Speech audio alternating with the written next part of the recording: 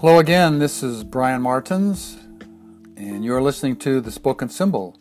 The Spoken Symbol is a poetry podcast that brings awareness, transformation, and deep intuition into your life. Once upon a time, there was a story about the universe, and it began with words spoken.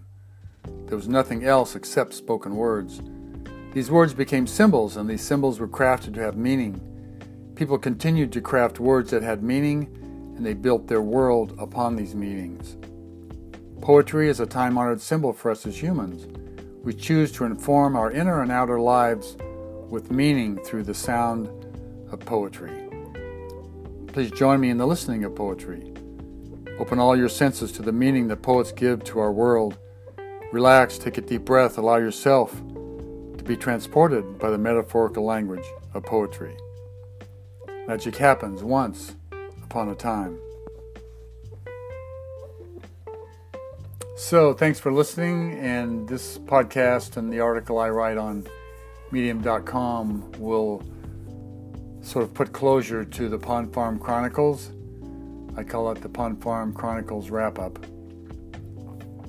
So the 14 days since I left Pond Farm have been integration time for me, and integration is very important when we have a project or a process that we're going through, and normally I've noticed I don't spend a lot of time on integration, but being gone a month and changing environments and then coming back, and the rain and the floods, all, I had to take more time to integrate.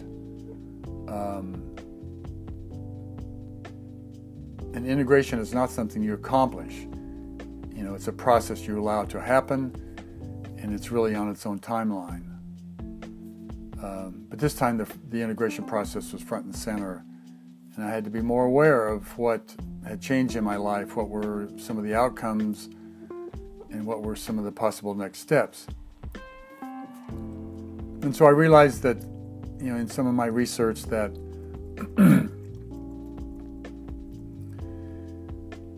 integration is really one of the universal life forces, along with dynamism and magnetism. So those three are all important for a project. Dynamism, the first, initiates or moves the experience forward, and it's used for expansion and growth. Magnetism is the second, which is more for opening, receiving, and deepening our experience. And finally, the integration is used to apply, synthesize, and consolidate the experience. And in all my work with creativity, these three principles are necessary for any creative project. So in a creative project, the dynamic part of our nature must initiate or generate the project. Then our magnetic nature must draw in supplies, resources, and opportunities to enhance and further the project. And then the integrative energy supports, synthesizes, and produces and actualizes the final product or project. So these universal forces, can help us understand the rhythms of life and guide us in ways that accelerate, our learning and our creativity. And once we get in alignment with these universal forces, our creativity can move faster and smoother. So if we jump into magnetism or magnetizing our project first without a clear focus of where to start or how to generate the project, we may not have a clear idea of where we are going. And then likewise, if we jump from initiating to integrating, we may miss out on the opportunities and resources that take time to develop and show themselves if we leave out the magnetic part of the process. So these universal energies work and flow because the universe, of course, has a proven track record of millions of years. We know that nature moves medium to slow, which allows for all the unseen forces to accumulate and enhance the ongoing project and the development of the project and our own development. So this article and podcast are really kind of bringing a bit of closure to the Pond Farm experience. Not all the closure, because like any process, in the event. We're still working that. It's in our subconscious. For a long time, we're still working it. So, but this is, the outward closure of the Chronicles and my experience there. And one event that stands out probably the most for me out of this experience was the drive home through Guerneville after the flood. And I'd been isolated in the cabin for a couple of days because the roads to Guerneville were closed due to the flood, and even Sweetwater Springs Road was closed, which was another way out by the way of West Side Road to River Road. That was also closed for a portion of the time. And I'd been listening to the radio for days. I didn't have TV, but to comprehend what was happening and when the roads may be open to go get supplies. So nevertheless, driving through Guerneville was a shock. The garbage, the mud, the debris, and the mood of the area was impacting me. I could feel it. The strong human spirit was already busy cleaning up and moving forward, and yet there was also a mood of despair and loss in the air from what had happened. And I felt gratitude for my own family's safety and that my home was spared and was not impacted. And yet the damage and weather reports continued for days. And after a couple of days, I stopped listening to the radio and the television reports because it kept affecting me. And I know we all react to devastation and loss differently, and I just realized I was sensitive to that process, and I needed to move on with my life and help as I could. And besides, we all know that the media's reporting is often in loops, and it continues the same story, the same videos, so it was not helping my emotional system to be bombarded that day after day. So then I finally, got outside, listened to music, or met with some friends, to change my environment. But thinking about that, it brought up words that I thought about, and I thought about the difference between the words sympathy and empathy. And what I found is empathy may have 4 conditions. The first condition is not being judgmental about the situation. And that can be difficult for us because I know for myself, sometimes I want to elevate myself above that situation, that loss, that problem, and not see myself in the same predicament. Another condition is to see this situation from the other person's perspective, which of course takes patience to look and see how we are the same as them, and understand how we could have arrived at that same place also, and to share that with them. And then another condition is recognize the emotion that is being expressed by the person due to the condition. And finally, communicating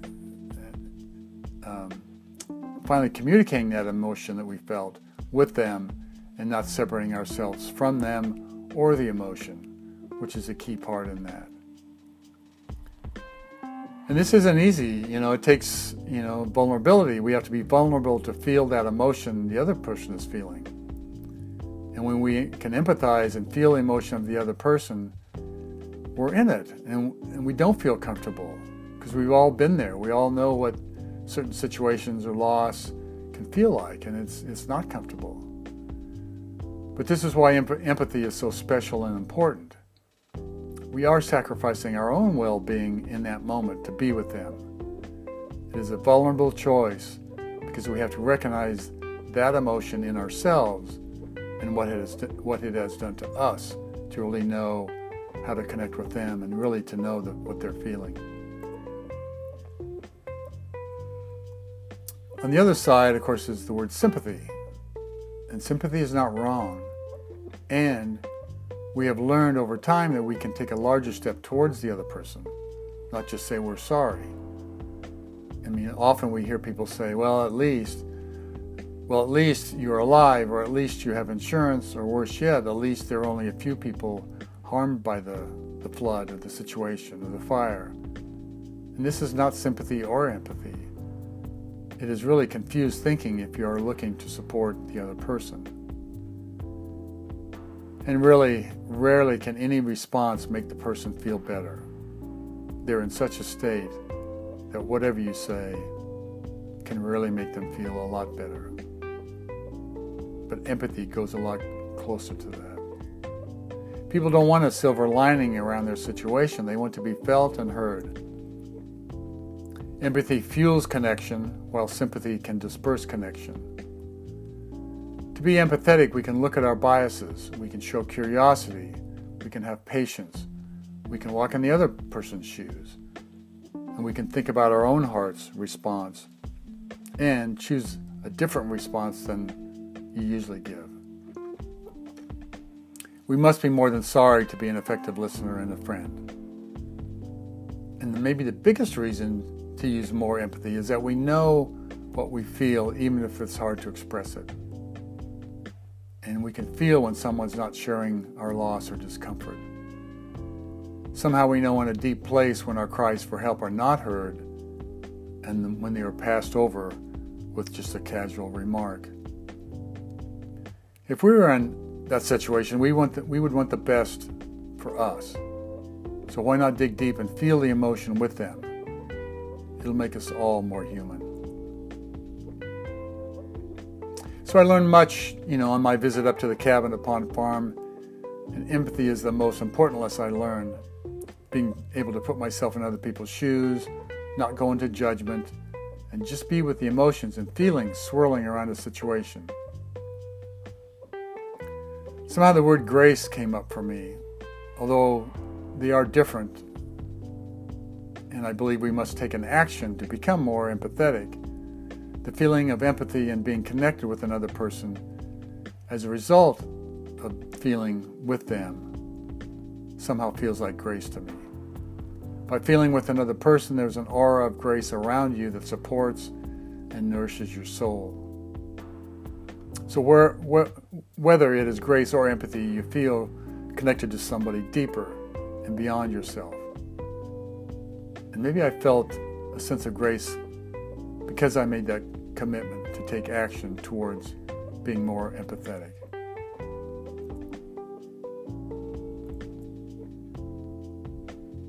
So the poem for this article is called Darkness. Somehow it works together with, light and dark are, the duality that we live in. It's mostly in our reality, and that's gain and loss, happy and sadness, and they're all part of our human experience, and we gain character qualities and depth of soul by experiencing both of those pieces of reality. So the light and dark is certainly our reality on this planet and most planets systems in our galaxy. We have day and night because of our sun, and most living things have a rhythm. Ours is a circadian rhythm, and from science we know there are other specific rhythms in our own body. Plus the moon has its own rhythms that affect planet Earth and all its inhabitants. So duality can be a part of life, and these forces work together to create our reality. And so I believe we are each here to accomplish our mission by walking through the gate of creativity.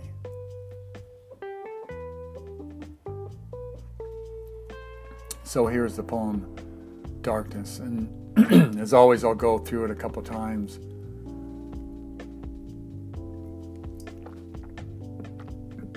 Darkness. Coming from the deep womb of darkness, how can I fear it?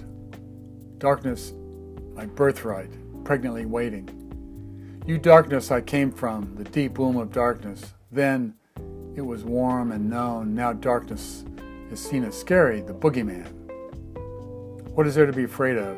What is to fear? The birthright, the birthday, the coming out into the light. The darkness of only 9 months, now a lifetime of living in the light. Do we miss it so much we are afraid? Afraid to be clothed in darkness again, where we were fed just being? I want the darkness again. I want the darkness again, not now like I have witnessed, but before the birth of the light. Before all the struggle for air and breath, before all the struggle for air and breath, I want the darkness to come back again. I want to be held by darkness as before, equally ready for the light, held enough to be ready for the bright lights, the action, the cameras, the showing up fully lit with fire. Fire to hold the darkness. There's not enough darkness to last a lifetime. I want the dark and light as holy friends. I want the darkness again to sustain the brightness, the fire.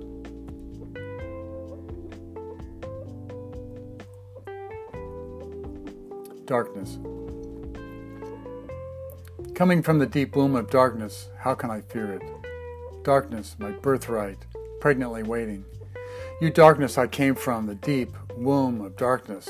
Then it was warm and known. Now darkness is seen as scary, the boogeyman. What is there to be afraid of? What is to fear? The birthright, the birthday, the coming out into the light.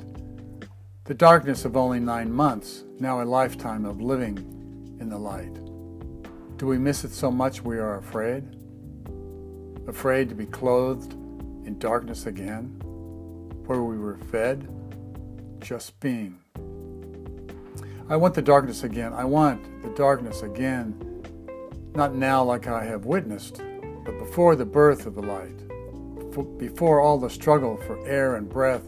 I want the darkness to come back again. I want to be held by darkness as before, equally ready for the light, held enough to be ready for the bright lights, the action, the cameras, the showing up fully lit with fire. Fire to hold the darkness. There's not enough darkness to last a lifetime. I want the dark and light as holy friends. I want the darkness again to sustain the brightness, the fire.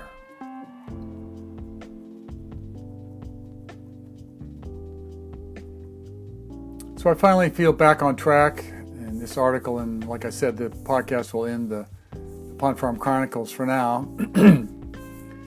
May happen again next year. I don't know. I'd have to apply again and see if I was accepted into that program, the artist in residency.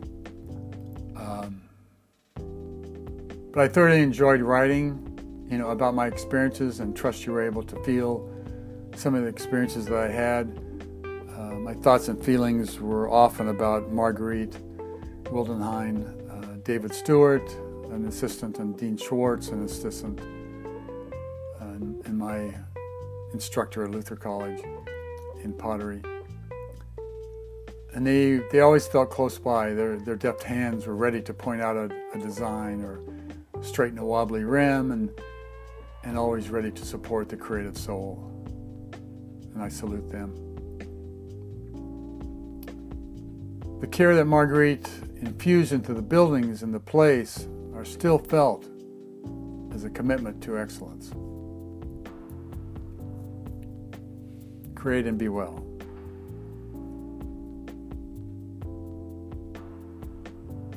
And notice at the end of the articles on medium.com are a list of the podcast platforms. And again, if you're so moved through the podcast that there are ways to donate to the podcast, a monthly fee or a single-time donation, I believe. And think about it. I don't want to necessarily go to advertisements, but Anchor.fm is offering them now, so it's an option. So, again, create and be well. Thank you for supporting, reading, and listening. Until next time.